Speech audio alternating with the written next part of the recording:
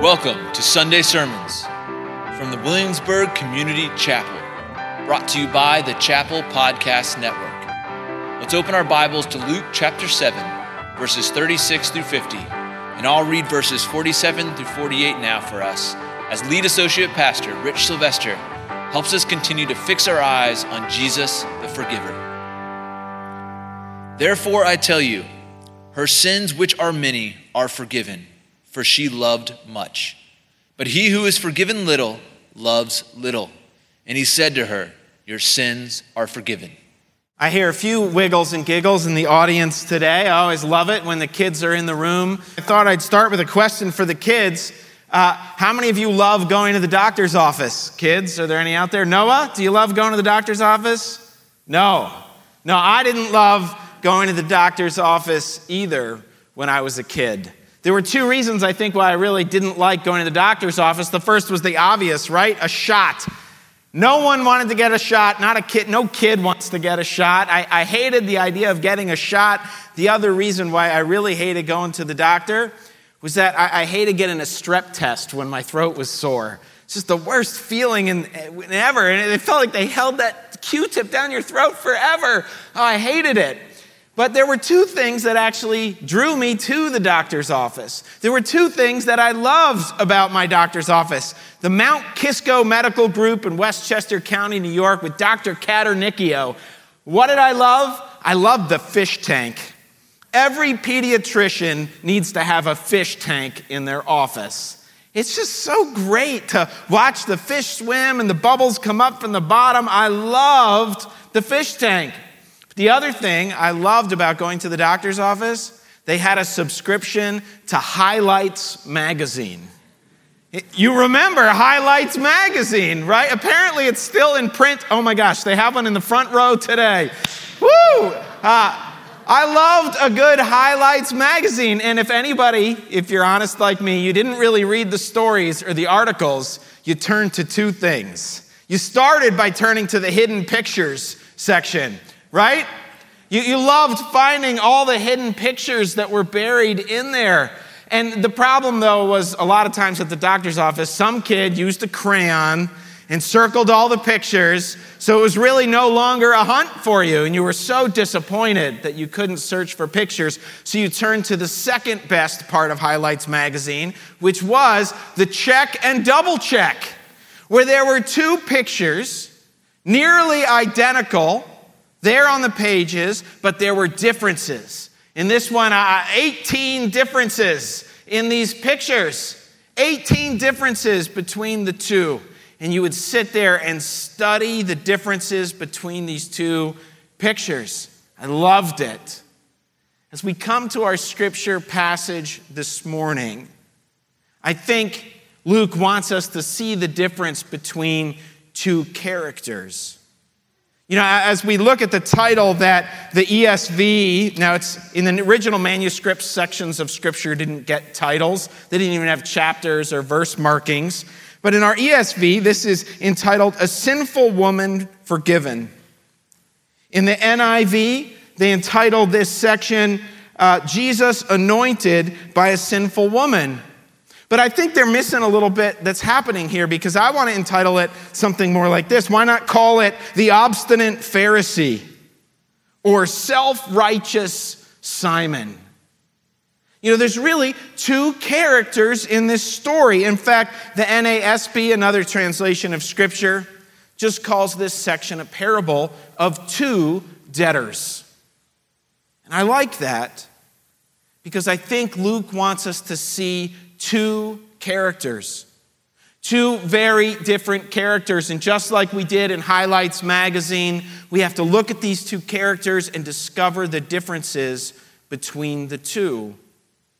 Some of them are obvious, right? One is a Pharisee. He's given a name. His name is Simon. And as a Pharisee, he is powerful, he's wealthy, he's got connections, he's got influence. When Simon walks around town, people listen. When Simon walks around town, people turn.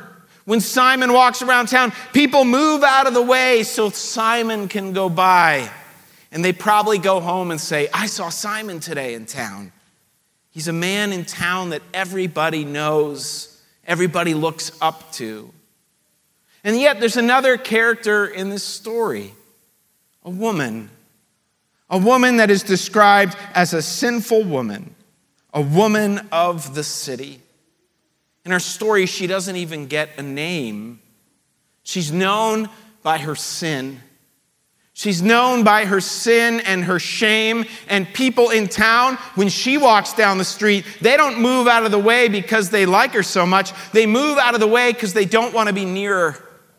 They don't want to touch her. They don't want to be seen with her. No, they want nothing to do with this woman. You see, there are two characters in the story. A Pharisee named Simon, a woman with no name. But one of these characters is going to walk away forgiven. One of these characters is going to walk away in freedom, released from her sin. One of these characters is going to walk away in peace. And I think Luke wants us to see which character is it and why is it so? What are the differences? I think one of the lessons we'll learn in this story is this: we can't live forgiven until we experience the wonder of forgiveness. We can't live forgiven until we experience the wonder of forgiveness.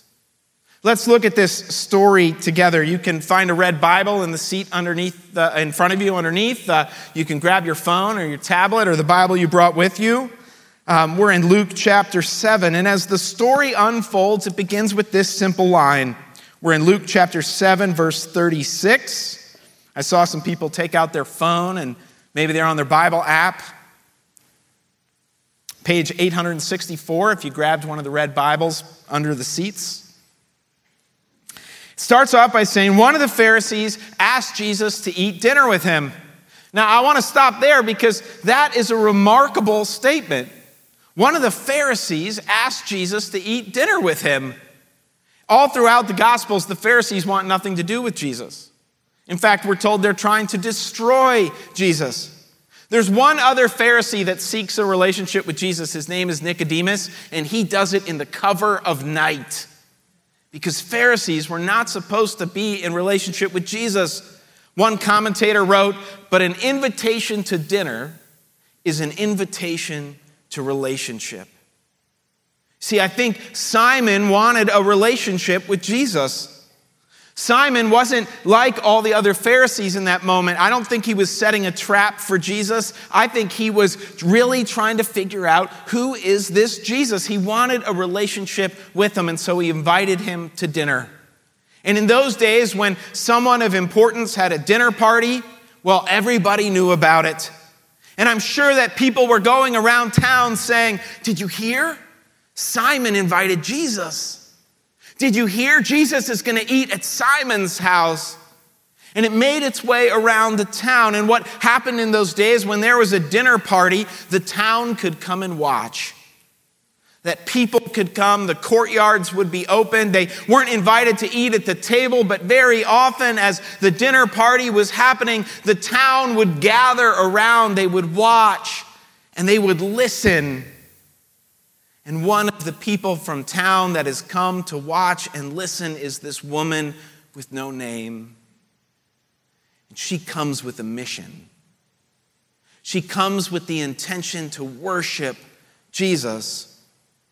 See, Luke often doesn't tell us the whole background of a character, and I'm pretty sure that at this point, this woman has already interacted with Jesus. I'm pretty sure that at this moment, this woman is responding to something that Jesus has already done in her life. Maybe she was walking through town when she saw Jesus heal the lame or cause the blind to see. Maybe she was there when just earlier he preached a sermon in the streets and said, "All you who are burdened and weary, come to me and I will give you rest." And maybe that woman found rest in Jesus. And she has shown up at this dinner party with a mission to worship Jesus. And as the dinner party begins, and as the guests recline at the table, and you need that picture just a little bit in your head, it's not a table like we think of in our homes. Their chairs weren't upright. Their feet weren't under the table. No, these tables were very low to the ground, and their feet are behind them. They're reclining. They're leaning on their left elbow with their legs out behind them, their stinky feet as far away from the table as they can get them. And they're eating there with their right hands, leaning on their left elbow.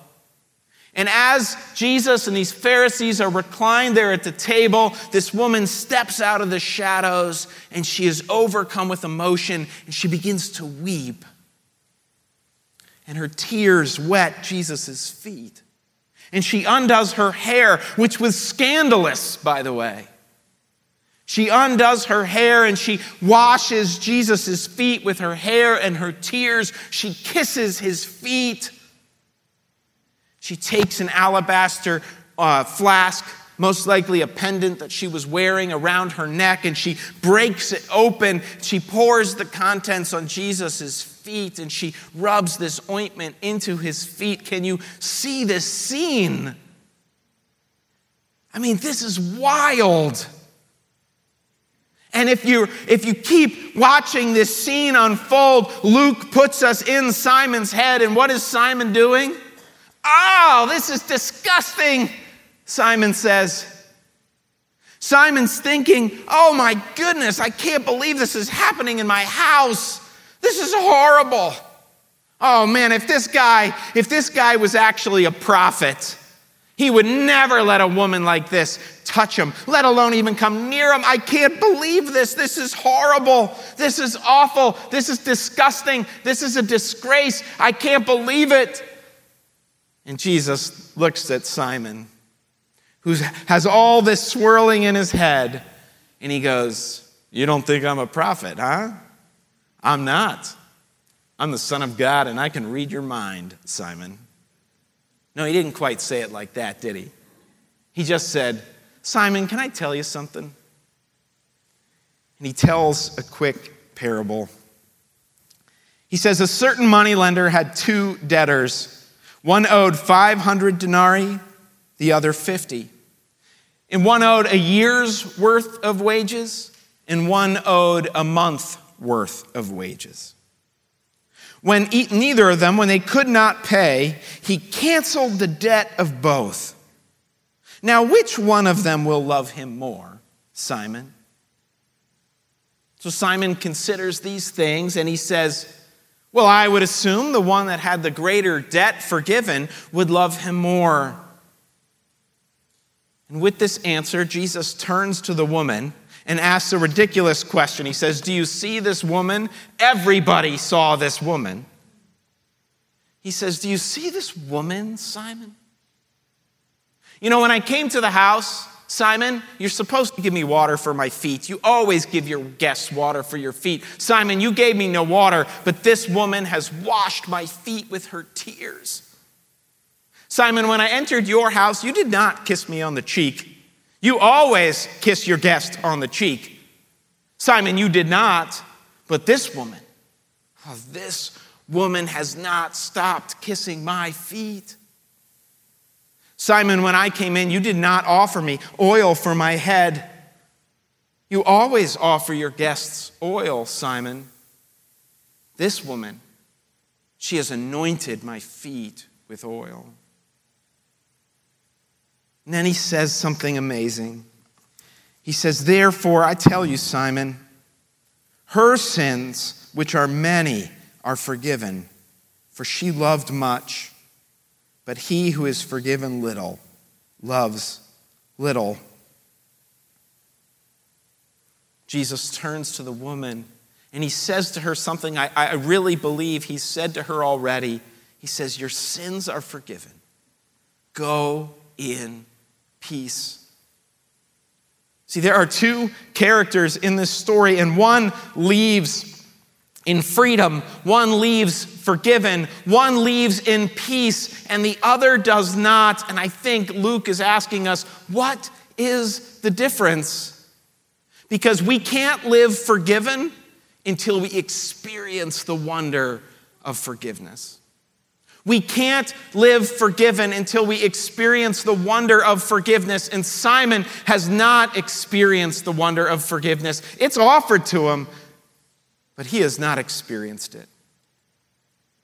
And I believe we can look at three differences between Simon and this woman. Three obstacles to experiencing Jesus' forgiveness, because this woman has clearly experienced it, and Simon has not. I think the first obstacle to experiencing forgiveness comes in his righteous view of himself. Simon thinks that he is worthy of Jesus' company. Simon thinks he is worthy of Jesus' presence because Simon has way too righteous an understanding of himself. Just a few verses before this passage, Jesus talking about the Pharisees, he says, "We played the flute for you, and you did not dance." He said, "We sang a dirge, and you did not weep." Jesus is saying, hey, Pharisees, I came and I announced the freedom from sin. I announced that I would release the captives and set people free. And you know what you did? Nothing. Because you didn't think you needed to be set free. Jesus says to the Pharisees, I came and I told you there would be judgment for sin, and you didn't weep because you don't think you don't think you have any sin. You see, the Pharisees have this righteous view of themselves. They think that they are somehow holier and greater than everybody else. But last week, Travis, as we preached in Matthew of the parable, the unforgiving servant, he reminded us that we're all billion-dollar sinners. Not one of us is right before God, but Simon thinks he is. When Jesus tells this parable in the passage about a moneylender, and he says there were two debtors, one with 50 and one with 500, he's not really saying, hey, Simon, I realize you don't have a lot for me to forgive of you. No, Jesus is saying we all have a debt we cannot pay. Sometimes we think it's a smaller debt, but the reality is, as we learned from last week, our debt is $1 billion debt. And Simon doesn't believe that. Simon has way too righteous a view of himself. But there's another obstacle to experiencing forgiveness. And that is that Simon has way too mild a view of sin. Simon has way too mild a view of his own sin. Right there is this woman washing Jesus' feet, and Simon's disgusted, and he goes, how could somebody like a prophet ever let a woman like this touch him? And I want to say, Simon, how do you ever think that you should be able to eat at a table with Jesus? Simon thinks that his sin is not nearly as bad as the woman's. He doesn't have this view of sin in his life because he does what a lot of us do. He compares himself to others. And he goes, oh, my sin doesn't look that bad. I may have said something I shouldn't to my wife, but at least I didn't do that. Sure, I got the wrong change at the store and I kept all the extra money, but it's not like I robbed a bank. I mean, Simon just has this mild view of sin, not realizing that sin, any sin, separates us from God. The penalty of any sin is death. And yet we love to look at the world around us and go, look at all that sin. And Simon needs to look at his own. We need to look at our own. Back when I was in college, I worked at a Christian wilderness boys camp in the Adirondacks of New York called Deerfoot Lodge. It was an awesome opportunity for me. I went there from when I was 8 years old to when I was 24 years old, every summer. I loved it. And one year I was the assistant to the director. And so whatever the director needed, I did. The director's name, we called him Chief Chuck.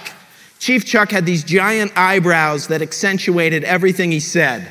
We all lovingly made fun of him. Whenever we quoted Chief Chuck, we'd do this. And I was on the town run with Chief Chuck. We were picking up things that we needed, worms for the fishing area, new arrows for the archery area, and of course we stopped by the post office because we had to pick up all the care packages for the kids, the Snickers bars and homemade cookies and everything that mom and dad sent to their boys that were away from camp or away from home. And we also had to give the mail a couple letters that kids wrote. We never really wrote home as kids. We just were having too much fun. But we put the mail there and they'll pay for it and the post office would take it. And then I noticed he took one letter out of his pocket and he said to the postmaster, he said, "I need one more stamp." And he threw a couple coins on the desk. And I looked at him and I said, "Chief Chuck, why did you not just mail that with all the other mail?" And he looked at me and said, "Well, this was my personal letter. It had nothing to do with camp business. I wanted to pay for it out of my own pocket." And I looked at him and I said, "Chief Chuck, it's just one little stamp." And his eyebrows went up a few times. And he turned to me. He always called me by my last name. And he said, "Sylvester, there is no such thing as one little sin." His eyebrows made me feel really small in that moment. But I understood something. There's no such thing as a little sin. When we talk about people behind their back, when we gossip, when we write comments online that are not respectful of people, or when we don't acknowledge what others have done in our life, when we're prideful and arrogant, this is all sin. And it prevents us from experiencing the forgiveness of God if we don't acknowledge it in our lives. There's an obstacle of having a righteous view of self, of having a mild view of sin. There's another obstacle. It's a lowly view of Jesus. Simon's trying to figure out who Jesus is. He thinks in his head, well, he can't be a prophet, is he? He responds to his question. He calls him a teacher. At the end of the story, Simon is going, who does this guy think he is that he can forgive sins? See, Simon's trying to figure out, is Jesus a prophet? Is Jesus a teacher? Who is this guy? But the woman knows. The woman knows that the Son of God, the King of Kings, has joined him at the table. The woman knows that there is this chasm of sin between us and God that we could never overcome. And so God went over the chasm for us. So God extended through time and space and out of heaven and grabbed us and said, "Here I am, I'll save you." And she understood that reality. She understood who Jesus was. And so she walks into that room, and not caring what anybody else thinks, she lets down her hair and she grabs Jesus' feet and she worships. She breaks open that expensive flask of ointment and she pours it on his feet and she says, "I'm in, all of me. I'm following you, Jesus." The woman gets it and she walks away forgiven, in freedom and in peace. In the year 1830, there was a man named George Wilson. George Wilson was arrested for mail theft. He stole some mail. And in 1830, when you stole the mail, you were hanged. So he was sentenced to death. But George Wilson had some very influential friends. Friends that knew President Andrew Jackson. And they pleaded with the president, "Will you please give George Wilson a pardon?" And eventually the president did. And he wrote out a pardon and he gave it to him. And George Wilson said, "I don't want the pardon." And the legal system got very confused. Well, the president gave him a pardon. Well, he doesn't want the pardon. And it made it all the way up to the Supreme Court, where the Chief Justice, John Marshall of the U.S. Supreme Court, wrote this: "A pardon is a slip of paper, the value of which is determined by the acceptance of the person to be pardoned. If it is refused, it is no pardon at all.